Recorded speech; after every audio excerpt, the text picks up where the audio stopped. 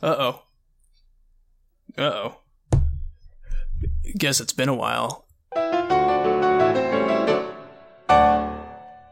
Happy Gaming is a podcast dedicated to finding optimism as well as passionately and articulately exploring our love and respect for the medium without resorting to cynicism. If you enjoy this podcast and it's brought you some positive thinking, consider sharing with your friends and subscribing to the Happy Gaming Patreon at www.patreon.com/happygaming, where you can show your support and become a patron for as little as $1 a month to help the show grow. Hope you enjoy the show, and happy gaming.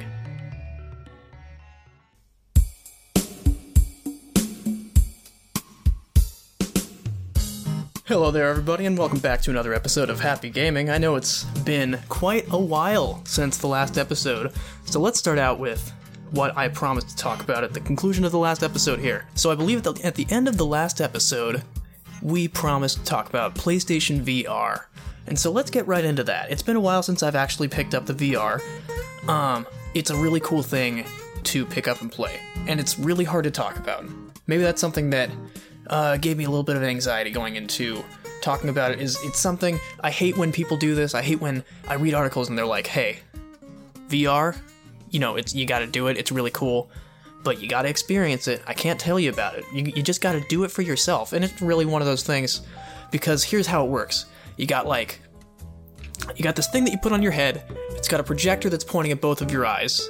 So you are seeing an image in 3D, and it's tracking your head movement, it's tracking all of these cool things, and your body. With the PlayStation Move, or the PlayStation VR, the way that this works is you have a wand in both hands. You got this little magic wand looking thing that you hold in one hand, you hold in the other hand, and then it tracks your head and your arms, and you can look around in a 3D space, and you can touch and grab things and pick things up and do that sort of thing. I picked up a few games with it. I got a few games with the bundle that I picked up on eBay. So I got this Rocky game where, you're boxing, you're in a gym and you're beating guys up. And that's pretty cool. That's a pretty cool thing that you can do. I got a couple of VR demos where, you're just looking around. There's the Spider-Man one where you're shooting some webs. That's pretty cool. Super Hot VR is way fun. That's a game within a game where you're this person who is in a VR thing in that game, and it's kind of like the Matrix, where you're in this virtual reality system, and the way that it works is the game only moves when you move, and you have to figure out how to take everybody out with the weapons that they give you. So it's kind of like a moving puzzle in an action movie. So you have 5 guys in front of you, 1 guy's holding a gun. And so you look down and you have a bat, so you pick up the bat and then you hit a guy, but the bat breaks, and so you have to pick up the gun that guy was holding and then shoot at this guy over here. So it's very dynamic, but things only move when you move, so you have to figure out how to plan your moves accordingly to make this action movie work. That's very fun. It also brings to mind the things that VR does really well and the things that VR does not do really well.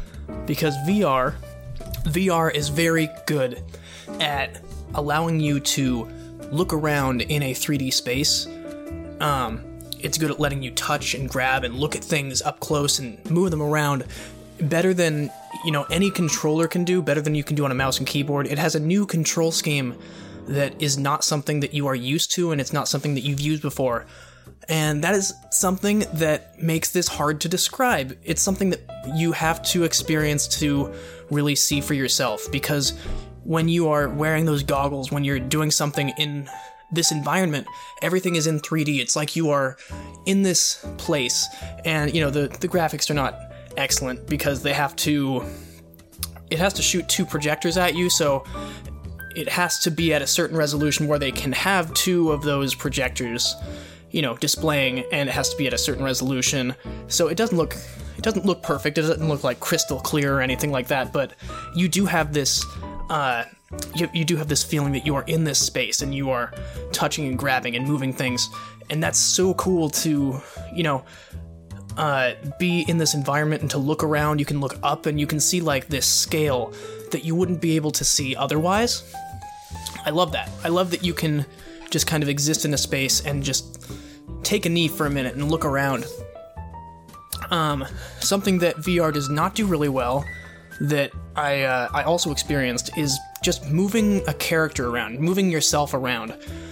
And they get around this in certain ways, where, take for instance, you have a game called Astrobot Rescue Mission, and that's a cool VR game where you are not the character that you're moving around. You are kind of separate. You're looking at this character from way down, or you're way up in the sky, and this little robot is down on the ground. And so you can look around in this 3D space and you can see your controller, but you're looking down and you are controlling this little guy. And so that works because that works traditionally where you are moving a character with a controller that you have in your hands. But when you are trying to move yourself in a virtual reality 3D space, it doesn't quite work as well. And it's because of that weird movement disconnect. Because you're either, say you're holding a regular controller and you're moving your character. So you're in first person, you're looking through this person's eyes, and you're moving forward, but you're sitting on a couch. And that tells your brain, hey, I'm gonna get motion sick right now. This is not right. And so you get this motion sickness from that. And I was not into that motion sickness because, who would be? The other way that they get around this, which is what the Rocky game did, was, think about this. You're in a gym, you're beating up on this punching bag. It's like, okay, go to the other punching bag. And then it has you, stand like a robot and move your arms, waggle your arms like you're walking, but you're standing in place. Yeah, that's dumb. Nobody wants to do that. That's just not an intuitive way to control a character. And so you have this interesting thing where the controls allow for a unique and interesting way of experiencing an environment in a game that we have not had before.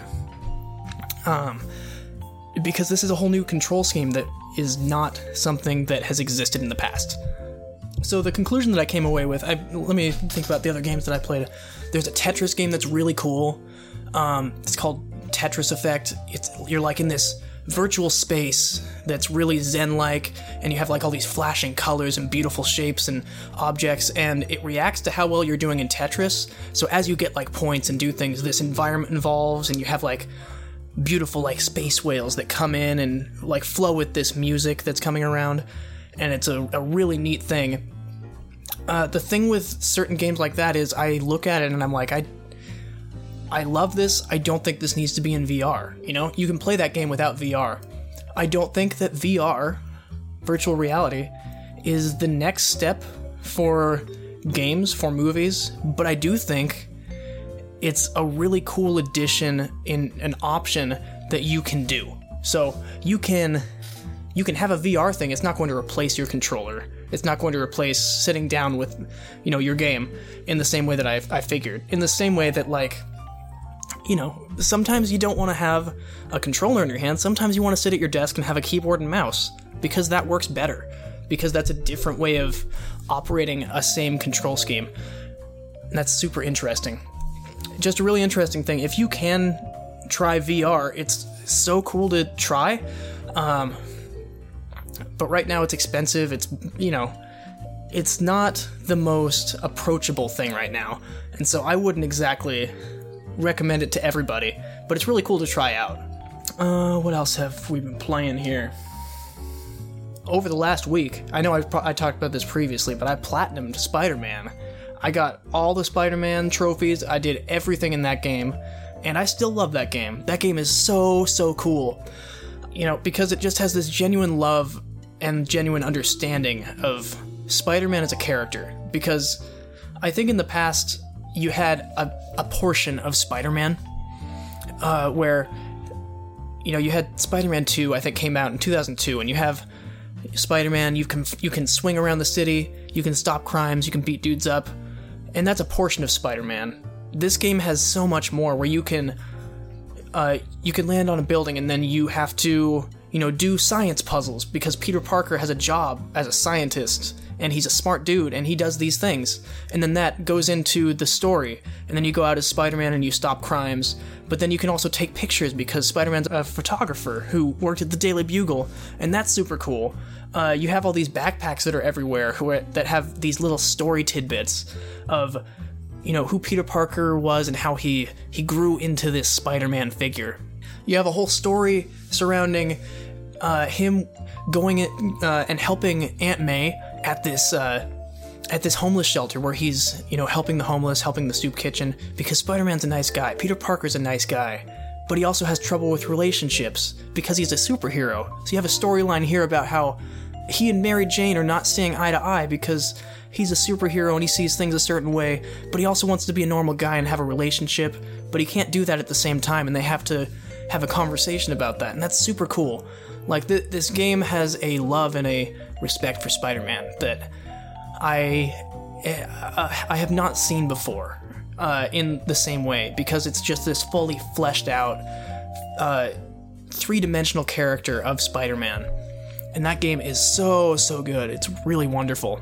So I guess the next thing would be, it's been a long time, and addressing the elephant in the room is a big thing. I know that not everybody cares, where they're like, oh, I'll listen to an episode when I can. I feel personally responsible for putting episodes out and taking responsibility in that, because I love writing this show and I love doing that sort of thing. But I've been having some difficulties in my life, and that's how things go sometimes. Especially, this episode is going to go out at a certain point in time when everybody's having a lot of difficulties. So bless you out there if you're struggling. We're all struggling right now. I hope that I can put some positive stuff out there for you right now. Over the last year, I've been struggling with a lot of things. And so I wanted to write an episode about that specifically. I wanted to bring to the surface a lot of the things that I've been struggling with, the things that I have had issues with, and not just in the last year, but just overall in my life, that I've had to struggle with. And so I wanted to talk about a game that has helped me with that too. And so this episode is going to talk about some heavy issues, heavy things I'm not an expert on, and I don't want people to be necessarily offended. I'm not an expert on these sorts of things.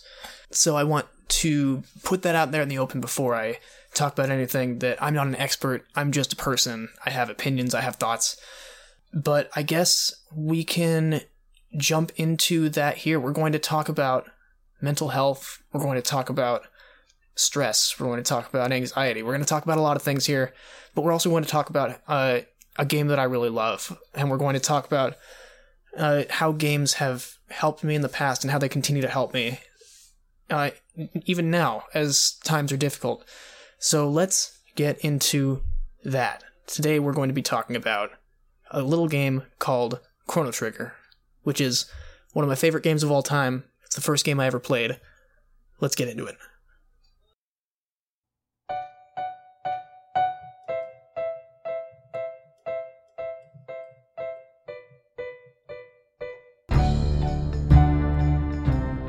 I've been in a rut lately.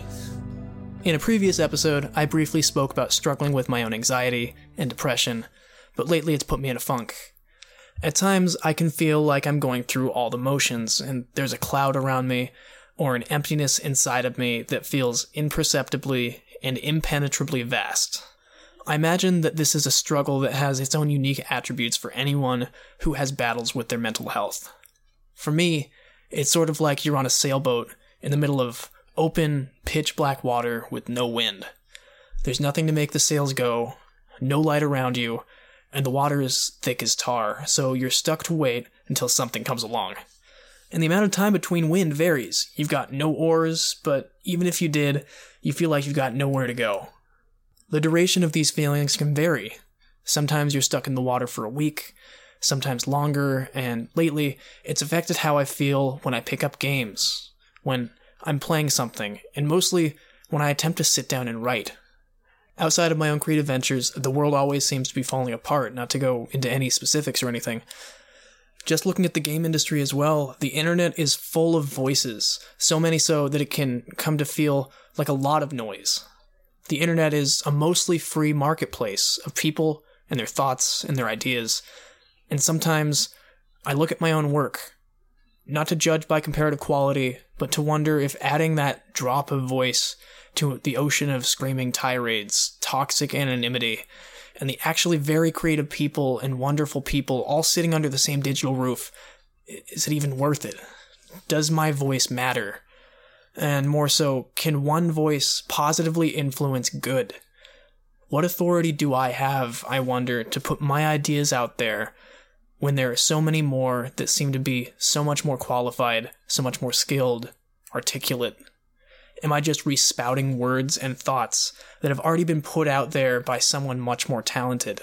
And so I sit at my computer and I see the little black typing line on my white screen blink on and off as I try to put words down on a page, waiting for the black ocean to give me wind again. I know that this sounds like complaining, and I don't want it to come across that way. Writing the show for me has always been about trying to put objective, positive, and thoughtful ideas out into the world. But it's also been, for me, about exploring a more positive mindset for myself as someone who struggles and has consistently struggled with negative feelings. I always hope I can help someone and bring some positive feelings around in the same way that I hope to bring them in myself. At the same time, though, depression can sometimes feel like a negative and altogether counterintuitive juxtaposition. It's too easy to disregard your own depressive feelings because you know someone else also struggles and may be feeling worse, so maybe you should say nothing at all. No one brags or should brag about mental illness, but it's easy to fall into a lonely, deprecating trap because you compare your own illness to that of another. Depression is something I have encountered and faced as long as I can remember. In elementary school, I would have lapses of hopeless feelings, eventually culminating in my brain sort of shutting down and just going through the motions. And I think maybe that it's because from a very young age I questioned the validity, or rather the value, of the routine of growing up, or maybe more largely of life in general, going to school, doing homework, waiting until Friday, and keeping your head down while you do what you're told. Every day, every month, it just felt pointless to me. Back then, when I had my spells of anxiety or depression, I would go into shutdown mode. It's like my brain would just shut off and I couldn't get words out to other people about what I was feeling because I felt like confronting those feelings externally could only lead to more tensions, frustrations, internal pain, and struggle. So my mechanism for coping was just to block it all out, keep quiet, and internalize all of the hopelessness. Back then, it was less of a black fog on a boat with no oars than it was like being completely engulfed in a thick, viscous black tar that I could only hear myself in. Sometimes when there are too many external worries, frustrations, thoughts, it was easier to just exist inside my own head. At least I've evolved now to floating on top of that tar in a little boat. Video games have always been different for me, though. Like movies, like books, or music for many, games have always provided me an avenue of some sort of what I always felt was escapism. But it wasn't just an escape. Games gave me access to communities, to topics of conversation, icebreakers, creative ideas, thought processes. And to a young, shy introvert, that was a powerful tool. I was able to communicate and make friends through my understanding of games and the stories surrounding them. It wasn't until more recently, examining the games I enjoy, that I discovered more about how the games I played growing up helped me through difficult times and continue to do so today. There were always specific types of games I enjoyed playing. I'd often sit in school and think about the story of the game I was currently making my way through, maybe play pretend at recess and act it out and share my enthusiasm with my friends at the time, trying to make and create new stories out of the lore that we were discovering. Regardless of the burnout and the slumps I often would get into year-round, it always helped to have a story I was progressing through when I got home. They would spark my imagination and make me feel like there was a means to an end and that through the stories a difference was being made. For reasons beyond my comprehension at the time, these stories, these characters, were in a sense giving wind to my dark sails.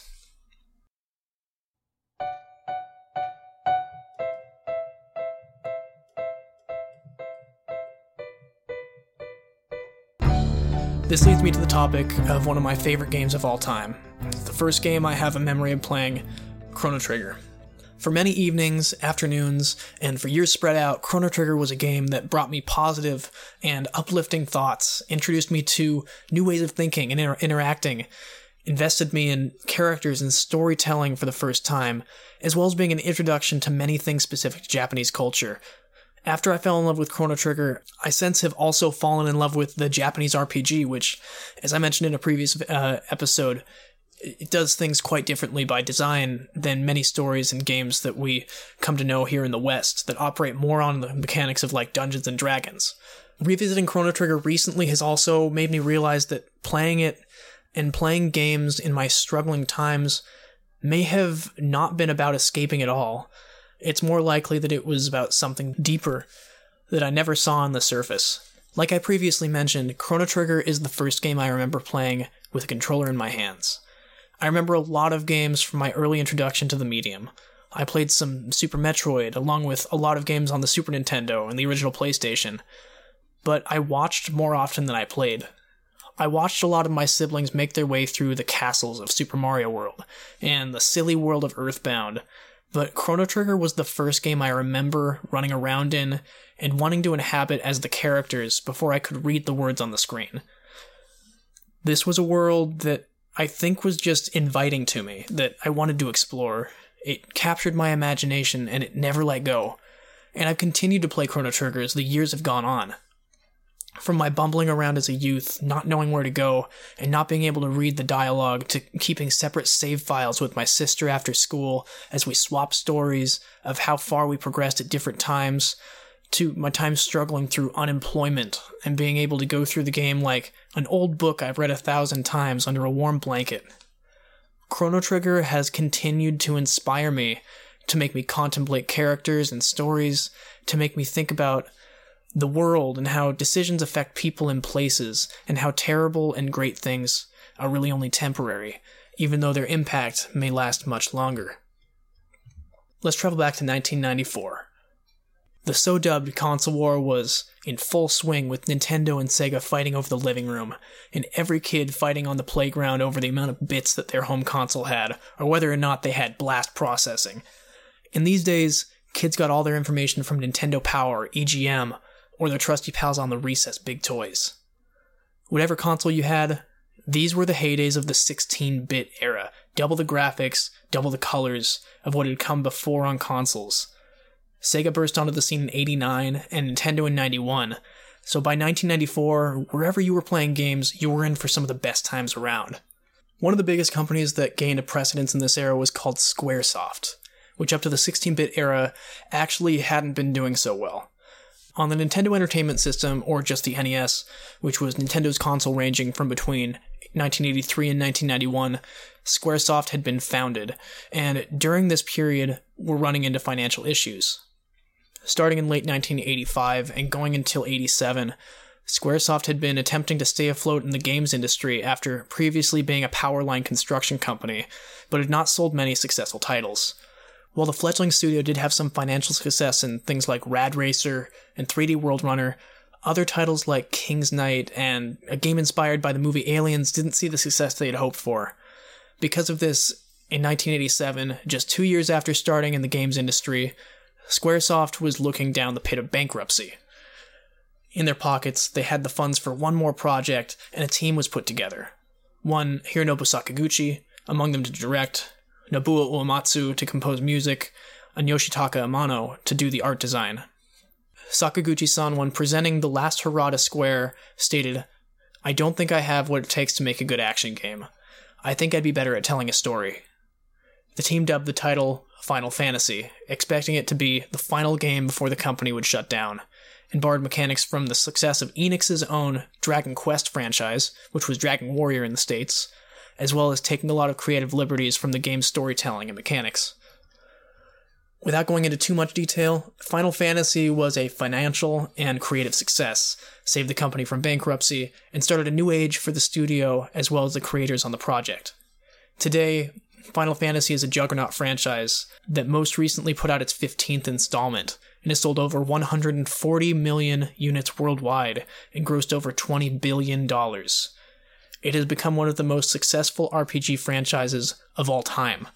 Sakaguchi, Amano, Uematsu are all regarded as some of the most innovative and talented people in the industry, and Square, without a doubt, is doing fine and nowhere in sight of that bankruptcy that had once threatened the studio. With the success of the original Final Fantasy, a seed for a new age of RPGs, innovation, and game quality was planted, and the sproutling of that seed was starting to pop out in the 16-bit era, the era of Nintendo's second home console, the Super Nintendo, and Sega's Genesis, that ranged from 1990 until around 1995-6. In America, we got Final Fantasy II, which was Final Fantasy IV in Japan, Secret of Mana, Breath of Fire, Final Fantasy III, which was Final Fantasy VI in Japan, and all of these are regarded as some of the top-of-the-line RPGs. Final Fantasy VI is up there with my favorites of all time, and I hopefully can get to that later on. Regardless, in this age, Squaresoft was making a name for themselves, and were well regarded for making quality and innovative role-playing games unlike anything else on the market. In 1993, Hironobu Sakaguchi, the creator of Final Fantasy, teamed up with Yuji Horii, the writer of the renowned Dragon Quest, the series which originally inspired Final Fantasy. These two developers also teamed up with Akira Toriyama, creator and artist of the show and manga called Dragon Ball. The three started tossing around ideas for a potential entry in the series called Seiken Densetsu, which, as we know in the States, is the Mana series. The game was going to be time travel themed, and the team wanted it to be released on the brand new Super Famicom disk drive. Squaresoft heads eventually decided against the disk implementation, though, and instead opted to put it on a standard Super Nintendo cartridge. In retrospect, this worked out for the better, because the company who was going to be making the Famicom disk drive for Nintendo, Sony, instead decided to use that developed hardware to make their own platform against the knowledge and their initial agreement with Nintendo. We know that hardware as the Sony PlayStation, and that's another story. Once development for Squaresoft's game switched from disc to cartridge, the game was officially called Chrono Trigger. Chrono Trigger was meant to approximate a mix between the art and graphics from the Mana series, as it was originally developed for the franchise, and Toriyama's style from Dragon Ball. The crew also aimed to incorporate a character feel and humor similar to Toriyama's show as well. To make it feel different from something like Final Fantasy, random battles were abandoned, and instead most of the monsters would be visible in the field already. This would give the game a more free and uninterrupted feeling when going through environments, more like the Mana series, which was more of an action game than an RPG. Yasunori Mitsuda also joined the project. Originally unhappy with his job as a sound programmer, Mitsuda-san threatened to quit if he wasn't able to compose music. Chrono Trigger, being a small project at the time, was what he was put on. Mitsuda-san put everything that he had into the music of the game, sometimes sleeping on his office floor so he could write down songs and ideas as soon as they came to him, inspired by his dreams. He also wanted to make each track last at least 2 minutes before they started looping. Video game tracks at the time were typically only 1 minute, so this was an exceptional feat to take on. While deep in development, a hard drive crash lost Mitsuda around 40% of the soundtrack's progress, and in attempting to recover it, rewriting the pieces, he contracted stomach ulcers. Famed Final Fantasy composer Nobuo Uematsu and a new composer, Noriko Matsueda, stepped in unasked in Mitsuda's absence to help out their colleague. Uematsu wrote 10 pieces for the score, Matsueda wrote 1. All of these disparate pieces from developers with innovative and genre-changing ideas came together to make what is not only regarded to many as one of the best RPGs of all time, but also widely considered one of the best games of all time. Chrono Trigger is featured on many sites' top 100 lists near the top, such as IGN, where it has never dipped below the 10th slot. It was recently inducted into the Easy Allies Hall of Greats, a title held for the greatest of gaming achievements. It has been released on many platforms over the years, capturing the hearts of players young and old, whether it was on the Super Nintendo in '94, the PlayStation years later, the Nintendo DS, or even mobile phones, and most recently, the PC. It sold a combined total of around 4 million copies. Mitsuda-san's soundtrack alone is widely recognized as one of the crowning achievements of the hardware generation, and I distinctly remember it capturing my imagination and heart, making me turn the game on just to listen to certain tracks, and on multiple occasions making me cry as a child. Chrono Trigger has a lot of acclaim from a lot of outlets, but what is this game that brought so many people together and has inspired so many for so many years?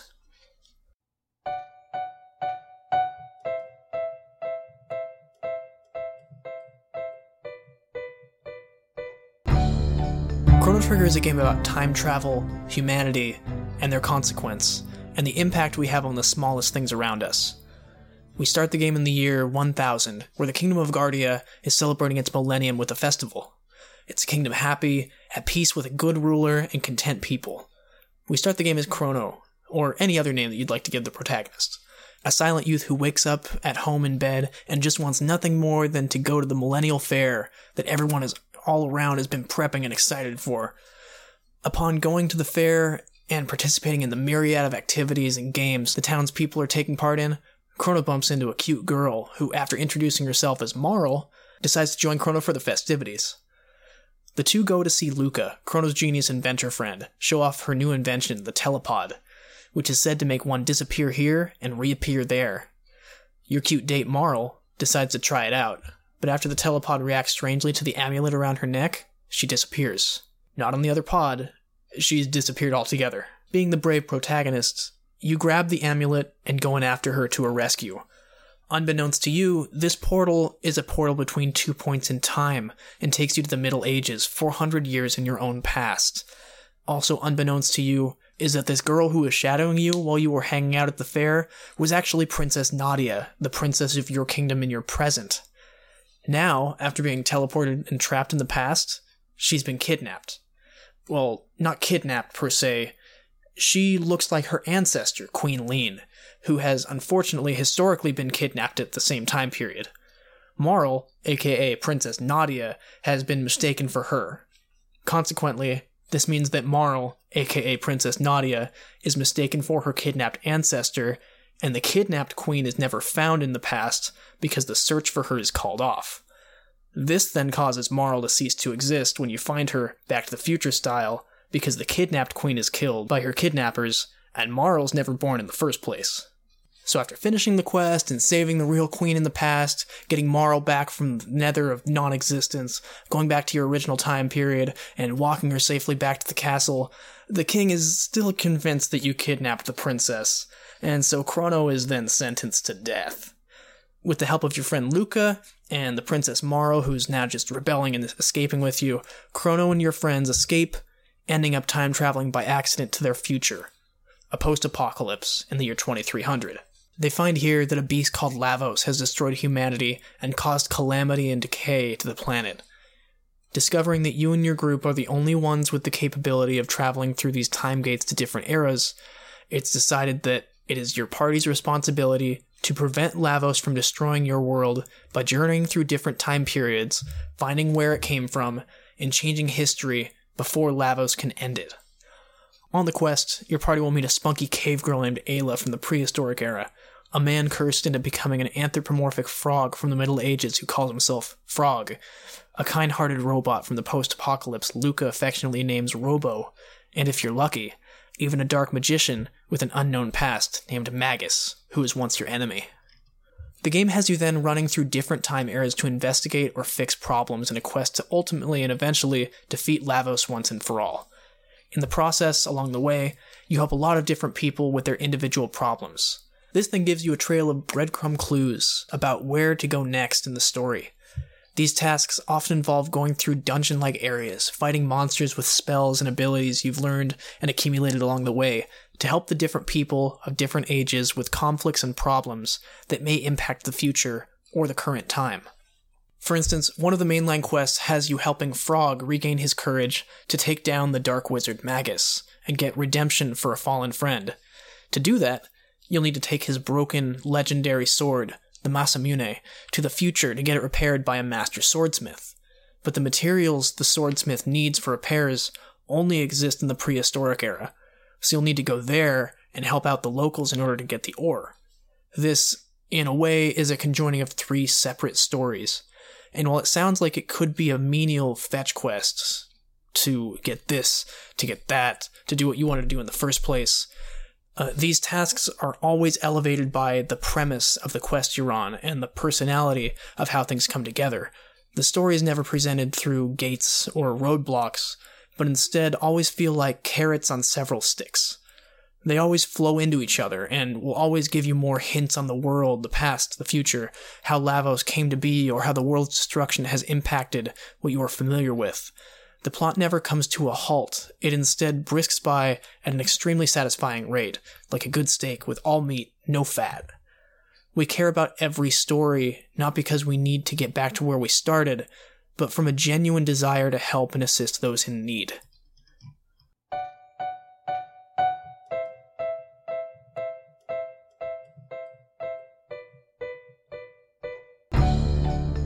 Part of the way Chrono Trigger sets itself apart isn't in its visuals or story, though we will come back to that, but in the way that it handles combat.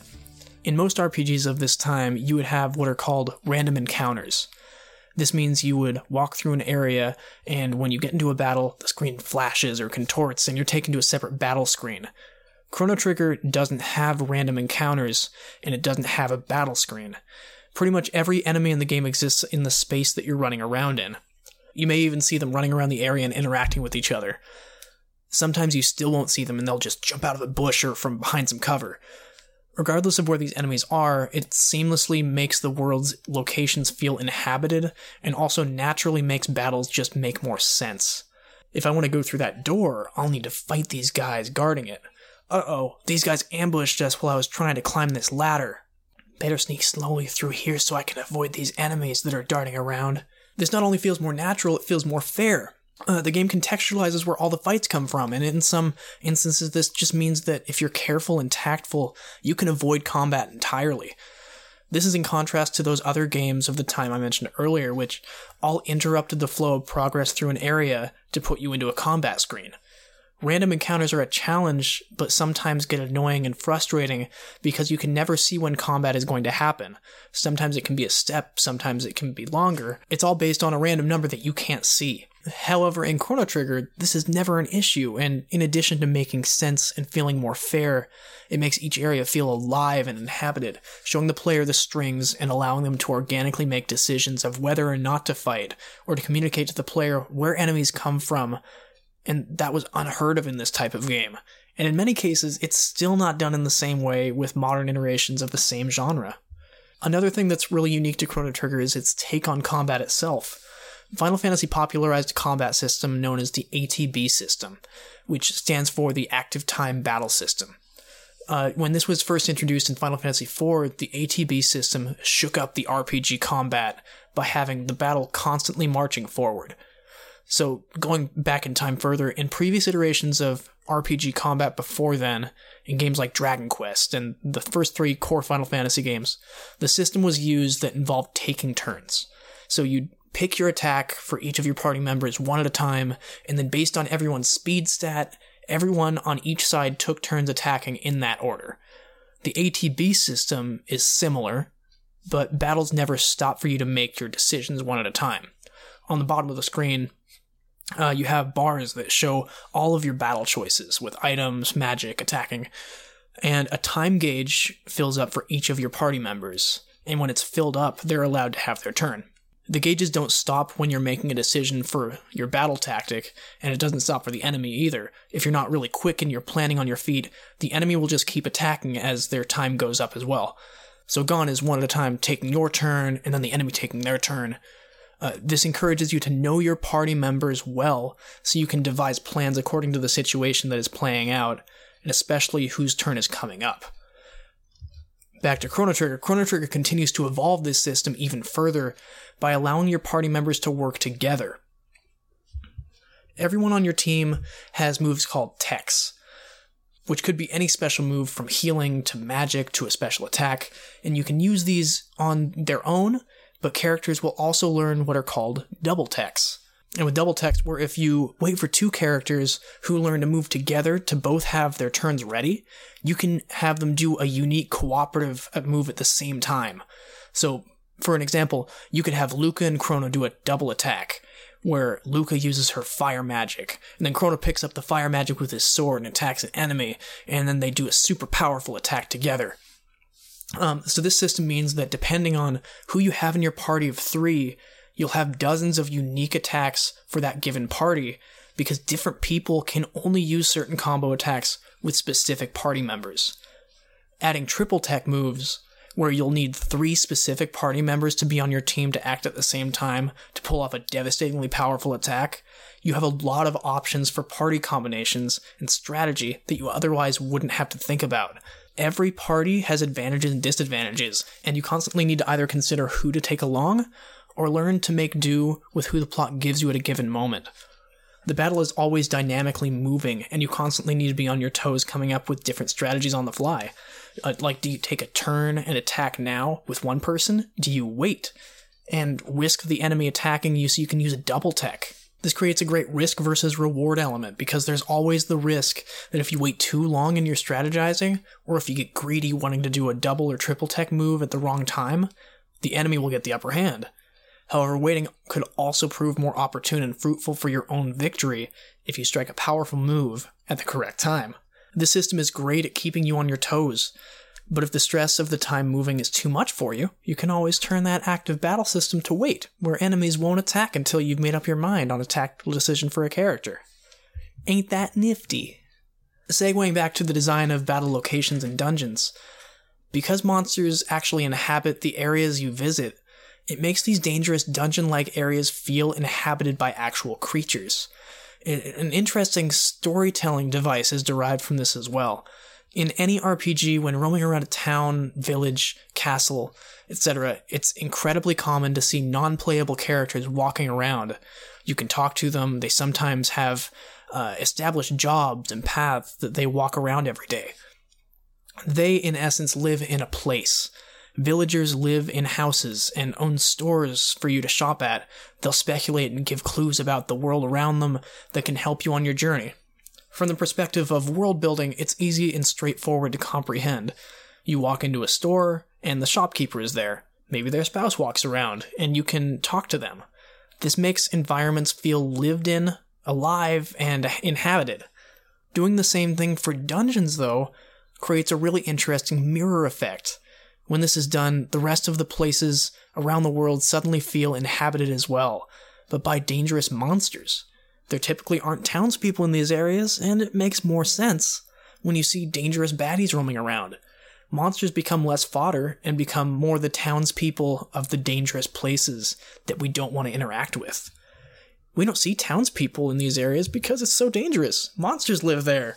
When we see humans in monster-infested areas, there's typically a very specific reason. After all, why would ordinary townsfolk go into these dangerous places unaccompanied? These monsters, just like townsfolk, have their own set paths.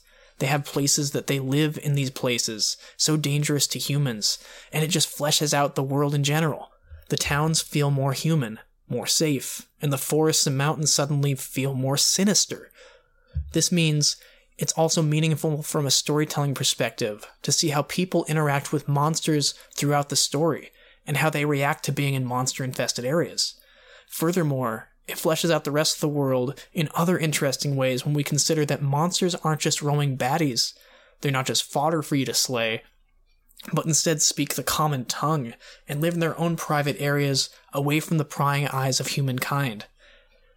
It brings up a lot of interesting questions and philosophical thoughts about how we treat those different that we perceive as dangerous, and how that can change when a small historical event is altered and looked at differently. The world is alive. We see its beating heart in all manner of places, and witness the heartstrings move and connect in ways that we don't expect. And as the story progresses, the world and its people change with your help.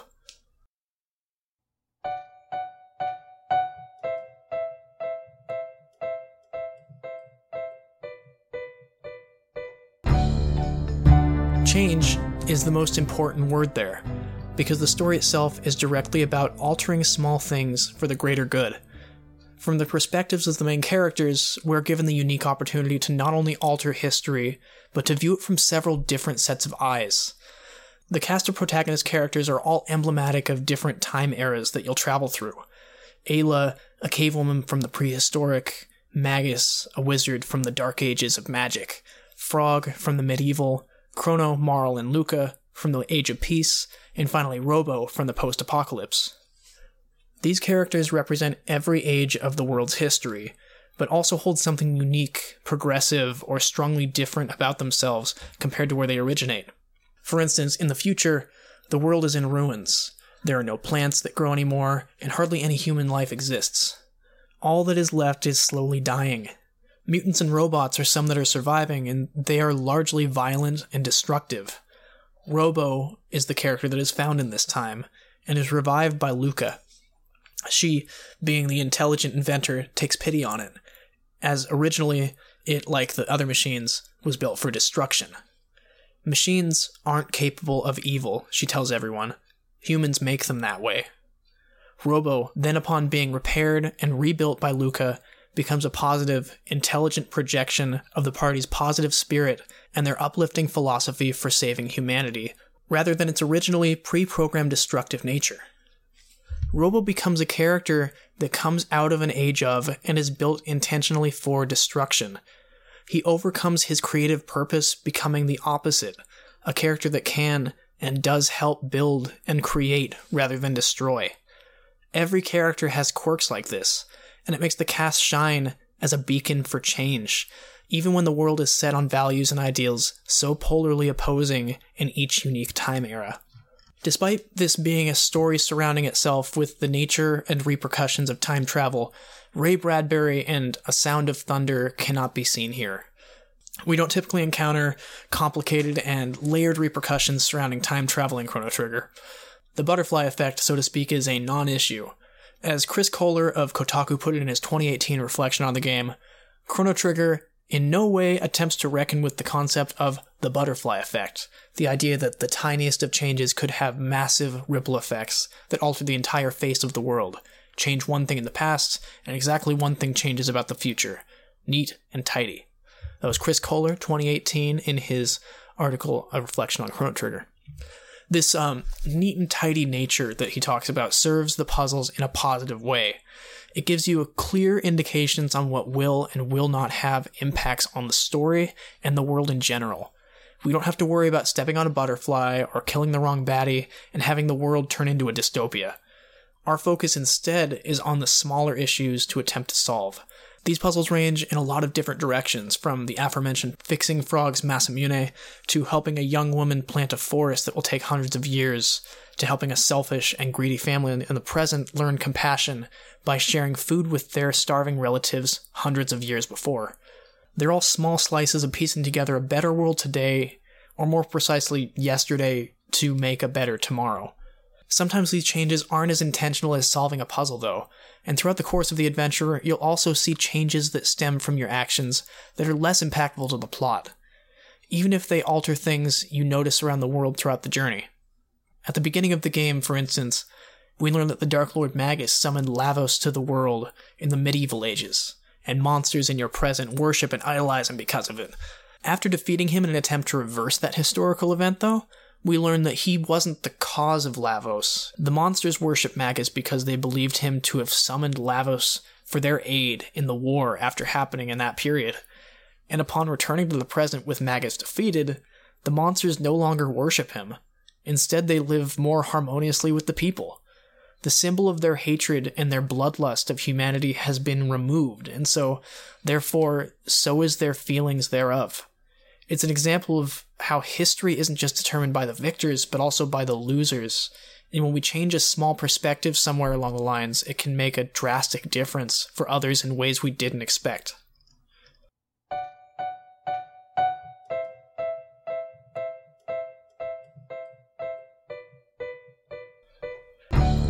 So you may be asking yourself at this point then, is this just a typical RPG with some time travel added in?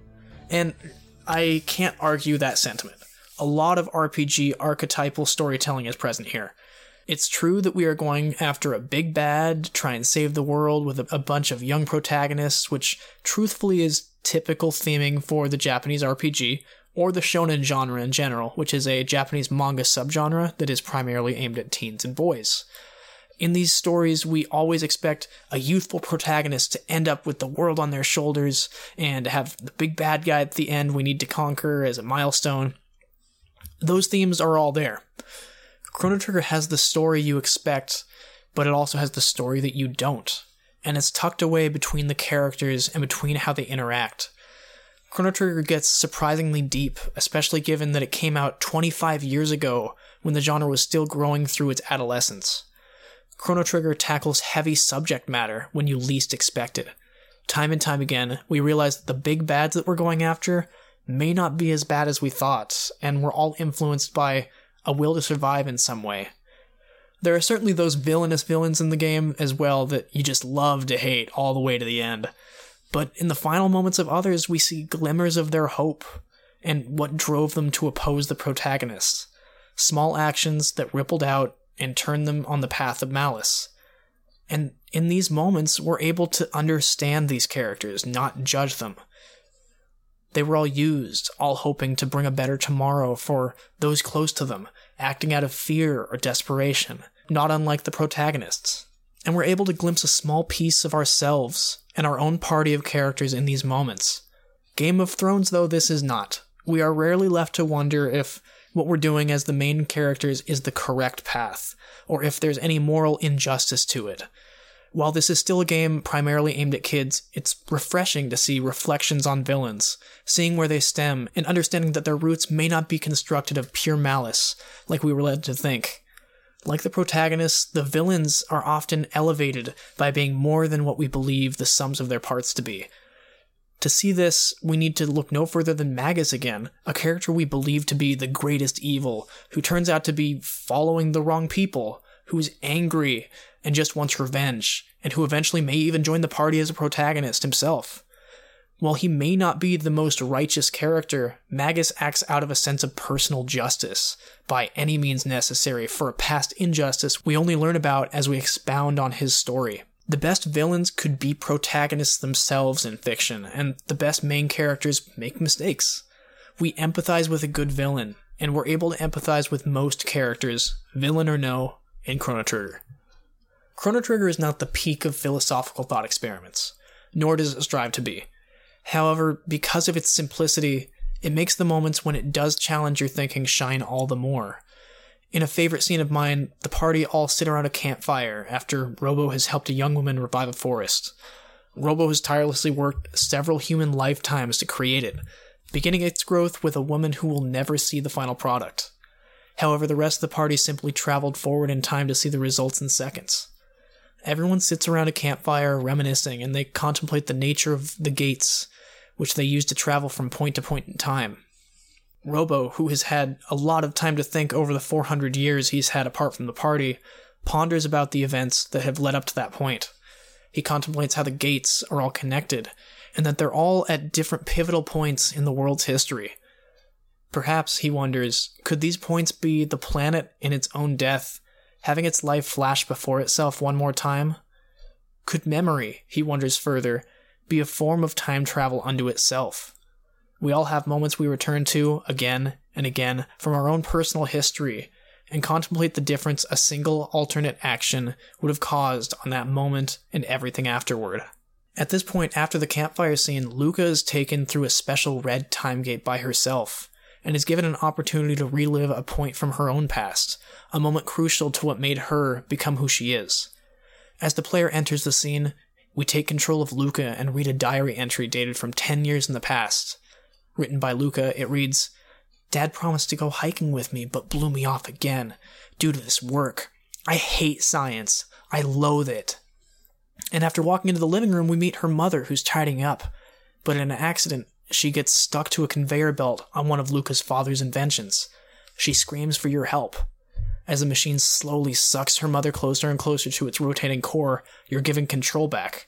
There's a note on the floor of a different room that is from Luca's father that explains the shutdown password for that machine is his lovely wife's name. If you were paying attention, it's Lara. But upon going to the computer to input the password, you realize that you, the player, have no idea how to do it once control is given to you. just like Luca at this point in her own life, has no idea how to operate machinery.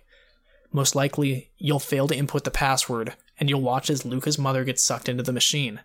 The screen goes black, and we hear a deafening scream. Luca's mother from this point on loses her ability to walk.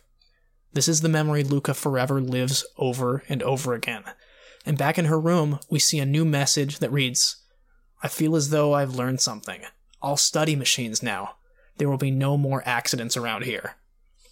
Indicating the beginning of her journey to science and knowledge, the transitional point in her character story that brought her to who we recognize. She genuinely wants to use machines for good and to help after seeing firsthand how they can harm. There are actually two outcomes to this scene, though. If the player is able to enter the password in time and stop the machine, Luca saves her mother, and going back to the present, we get to witness her walking again. In a way, this scene is emblematic not just of why Chrono Trigger is special, but also why its genre stands the test of time, and why it holds such a special place in my heart as well. The genre of RPG Chrono Trigger belongs to typically revolves around world-ending conflict, with young people at the story's center fighting to stop or prevent calamity. Oftentimes, they are given special powers. They can perform magic or control fantastical beasts. They may be tasked with taking down supernatural entities or naysaying malicious gods. But at the center of those larger-than-life stories are always characters, striving to make a difference, and working to positively change lives and influence the world around them for the better. I could go on about Chrono Trigger's incredible music, how it's a different map for every single time era you travel to that adapts to different story events, or how its refined combat may be the best of the generation of hardware. At its heart, though, Chrono Trigger stands the test of time because it is some of the best the genre has to offer, being a story about bringing about change and making a positive impact. Not just on a universal level, but on a personal one as well. We see these characters growing up, maturing, and making often sacrificial or difficult personal decisions from dilemmas, and learning to be the bigger person in conflicts. We want to save Luca's mother, not to save the world, but to help a person. And that's what resounds about these games. The small, personal, often intimate stories we follow in Chrono Trigger, in Final Fantasy VI, in Persona 5, are the ones that stick with us more than the grand, epic, overarching conflict about good versus evil. Because laced in between the lines of saving the world are stories about growth, stories about being the bigger person, about apology and forgiveness, about love and personal sacrifice.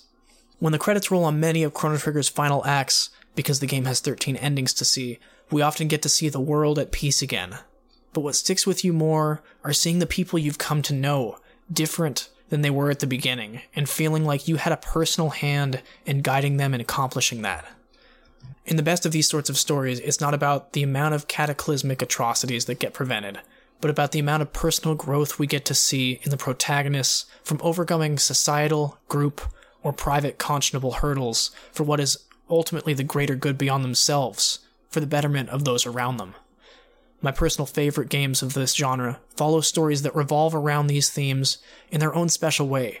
Persona 5 has resonant stories about deep-seated societal, hierarchical injustice, and youths pledging to not be quiet about it anymore.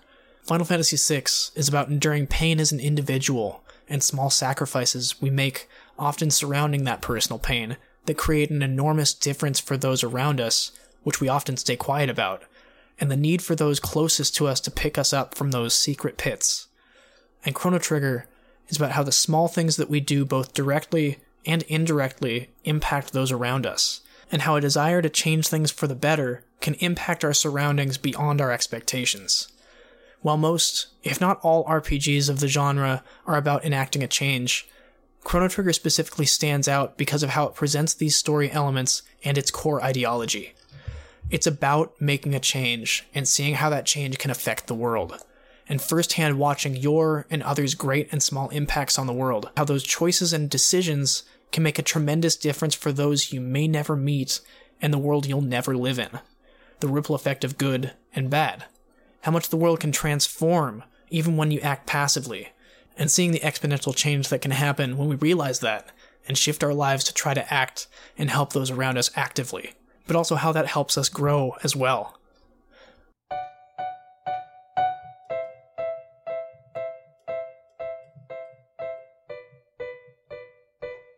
There are 13 ways that the story of Chrono Trigger can end. Minus the one where the protagonists lose and bring about world-ending cataclysm, these endings all bring a sense of clarity, positivity, and are extremely uplifting. We get to see the changes that we helped bring about. In one, we get to travel through time one more time to see the characters that we have become attached to, their stories resolved and peaceful, all having gone through a full plot arc that we personally invested ourselves in and took part in accomplishing.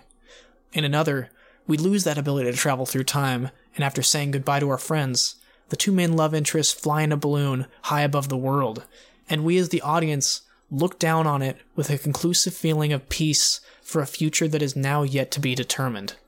There's hope here. After seeing so many ways that things can turn out for the worse, we feel that there's room to look forward with positivity, with aspirations, our heads held high, and hope for tomorrow. We don't need time travel to change tomorrow. We just need our want for good and for peace.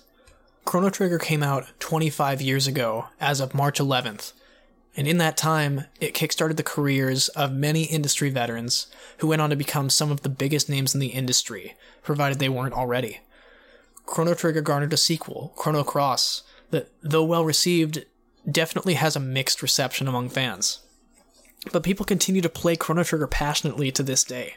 It's received perfect scores from many outlets, and remains a title that is cherished and held close. It's inspired creators for over 2 decades, with countless games taking influence from its ideas and creativity. But what keeps bringing people back to Chrono Trigger all these years later? How and why is this little gem of the past still sparkling in a way that attracts people to it? I can't speak for everyone. I can only speak from my own personal opinion and my own experiences, and even those, I feel like I can only scratch the surface. I've dealt with depression my whole life. A lot of things give me anxiety, and a lot of the time, the world does seem like it's all going to hell. The latter doesn't help with the former two. And with all that combined, trying to put something positive out to help myself and others can be a challenge. I'm not the perfect beacon of positivity because I'm not a perfect person. But Chrono Trigger is a game that throughout my life has made all of those things fade away just a bit. And I think that's because at the end of the day, when the credits roll, when we get to see the characters and the world we've helped, it really comes down to a feeling. It's going to be okay. Chrono Trigger deals with themes of loss and world-ending destruction. It deals with bad people who break systems and people. But at the end of the day, we can look back on those bad times and look forward with more optimism than pessimism and feel like things will be alright. Chrono Trigger certainly isn't the only game to help with this. I've mentioned others previously. I think that these sorts of RPGs really help me, though, because of that influence. Because it's about the people you care about wanting to enact a change, and that desire manifesting in good outcomes. Bad will happen, but with a positive influence, with good intentions, with a want for a better tomorrow, it will come. Someday. If those characters can grow and change, there's a feeling like we can too. So no, Chrono Trigger doesn't cure my depression. I didn't want to make it appear that it did. Really, there isn't a cure for mental health issues other than time and a personal understanding of yourself. I can't speak for everyone. I have my own boat in a viscous black tar that sometimes has no wind for weeks, for months, and sometimes longer than that. Other people have other issues, unique to themselves. But games can help. Games like Chrono Trigger have helped give my sails a little bit of wind at times when I needed it most, and can help make me feel inspired, or just generally that things can work out for the better. It's helped me think about other perspectives and ways of thinking, about how we can impact each other. And it's continued to make me feel like, if we really want to, we can grow, we can change, and make a difference. And that small difference can help bring that tomorrow we really want. Like watching the world from atop a balloon after fighting so long to protect it, things will be okay. Since I was a kid, I've had a negative association with the concept of escapism. Escapism isn't inherently a bad thing. We have books, we have movies, and we have music that all provide a certain type and amount of this, allowing us to travel to specific creative worlds and see other people's lives play out, or hear thoughtful and creative perspectives and ideas. At dark times in my life, I remember waking up early, eagerly dressing up in costume to see the new episode of Game of Thrones with my friends. It was a moment once a week when, regardless of political turmoil, poor jobs, local conflict, financial instability, we could all turn the lights off, turn our phones off, and watch characters we care about battle in another world similar but very different to our own. And for a moment, we could only care about those characters in that world. For a moment, everything else would fade into the background. We are able to, with this type of escapism, learn about characters, perspectives, and be a fly on a wall in another reality similar to our own. But I've always felt that from an outsider's perspective, those positive aspects are often lost on games. Like escaping into a game is similar to being lost inside a cyberpunk virtual reality goggles of an Isaac Asimov or an Orwellian dystopia of non-control, where a book is a much more safe and acceptable way to digest and consider information. That may just be the time that I've grown up in. Games are a relatively young medium compared to the former mentioned entertainment industries and output models, and I have to admit that games do share a similar sense of that escapism with its counterparts. We hear grand stories, meet bold, wonderful characters, and get to experience fantastical and imaginative worlds different than our own. However, I think the thing that I always gravitated towards with games wasn't the escape. It was the influence. And it was the growth we personally feel with the characters themselves. Games have a unique way of not only allowing us to see characters, but to control those characters. We don't just look at worlds, we're able to help shape them. And we don't watch worlds get saved, we save them ourselves. And that feeling of personal influence and personal growth throughout has been a positive aspect in my life since I was young. Since I would shut my brain off from stress and anxiety, since I wouldn't be able to cope with the world because I was hopelessly and lethargically depressed, since I was stuck in that black tar of silent hopelessness, to being on a boat with no sails and no winds. Chrono Trigger is just one game that made me feel like I can change things. I can change myself. I can do cool, amazing, fantastic things, just like the characters I was helping to save the world. But games as a medium can help regardless. Not as a tool for escape, as I feel they're broadly and somewhat negatively associated, but with personal influence. We can help Mario jump to every platform and save the day from a giant turtle. We can help Link solve every puzzle in a dark dungeon and use our brains and use tools we've accumulated to fight monsters to save the world. We can strategize a team of Pokemon against our opponents, or fit Tetris blocks in just the right spot, or help Solid Snake sneak through a military compound unseen. And when we take part in that, when we see the credits roll, sometimes it feels like maybe tomorrow won't be so bad. Because if we can help save the world, if we can be on our own balloon flying above everything that we've tried so hard to help out, how hard can it be to do it again, a little at a time, for others, for the world, for ourselves? On top of that, talking about things is also okay. We all have different things that we struggle with in life. Personally, I have been trying to be more open about my personal mental health struggles, but also I wanted to be more open about my struggles with imposter syndrome and feeling that the thoughts that I have aren't as valid as those coming from others. But we all have our own personal struggles, and the best way to have help is to talk about it. It's not always easy, but if you're struggling, try talking with someone close to you. I'm not exactly a qualified physician. I'm a dude who has feelings about video games. But one of the things that can help is talking, because realizing others are there for you is important, and having those people knowing you need them is important too. For me, games like Chrono Trigger are also a big help. Maybe because it gives me that feeling of connection with those characters trying to make a difference together, and with their own lives. But also because of what I said before. Games can challenge you, they can inspire you, they can be a lot of different things, but they can also be healing. They can be a cause for personal growth, and in trying times such as those that we're in right now, sometimes it's good to sit back and know that at the end of the credits, it will all turn out fine.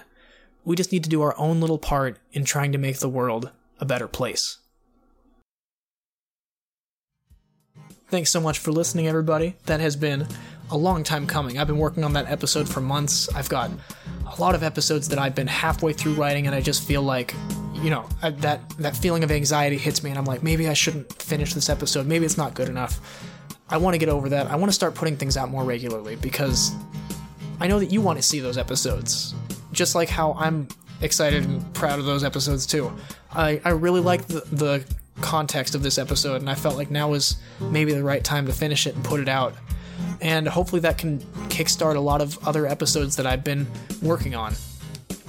But yeah, I wanted to be honest. I wanted to let everybody know that I've been struggling with mental health. But, talking about it is a good thing, and games can be a good thing. So I hope that you really like this episode. I hope that it gave you good vibes and good feelings, and I hope that my passion for one of my favorite games came through a little bit, because it's a tough thing to talk about, one of your favorite things. I probably barely scratched the surface of, a lot of the things in that game. Somebody's gonna be like, yo, you forgot about this thing, and I'll be like, oh, man, you're right. I totally forgot about that thing. There's a lot in that game. That's a cool game. But I hope that everybody gets to play something that gives them good vibes in these times and, makes them feel positive and good. Just keeps your brain occupied. And I hope that this was, worth the wait. It's been a while. I'm a little rusty. I sound like I'm a little rusty. I don't know if this episode is as cadenced. Is that a word? As some of my other stuff? Yeah, but we'll try and get another episode out soon. I'm not making any promises about length of time, but I do have other episodes in the work. I haven't been doing nothing. I have a lot of episodes that I have, half of an episode worth that I just need to, conclude and finish and get all my thoughts worked up for. If you would like to, you can reach out to me at happygamingpodcast@gmail.com. You can write me a little note, a little email, and say, hey, I like your episode. You should talk about this game. And I'll be like, cool. I don't have an Xbox, but I'll look into it. You can follow me at HG_podcast on Twitter if you'd like to tweet at me, if you'd like to see how little I tweet. You can go to my Patreon if you'd like to support the show. Don't feel obligated or like it's a necessity. I do this show in my free time. It is not my main source of income. But if you'd like to kick me a buck or two, go to patreon.com/happygaming. You can find all of my stuff there, including a video that I've worked on. You can kick me a buck if you'd like to, support the show financially. Anyways, long story short, play something new, play something that you love, play something positive, and keep your mind occupied. And until the next one, happy gaming, everyone. Good night.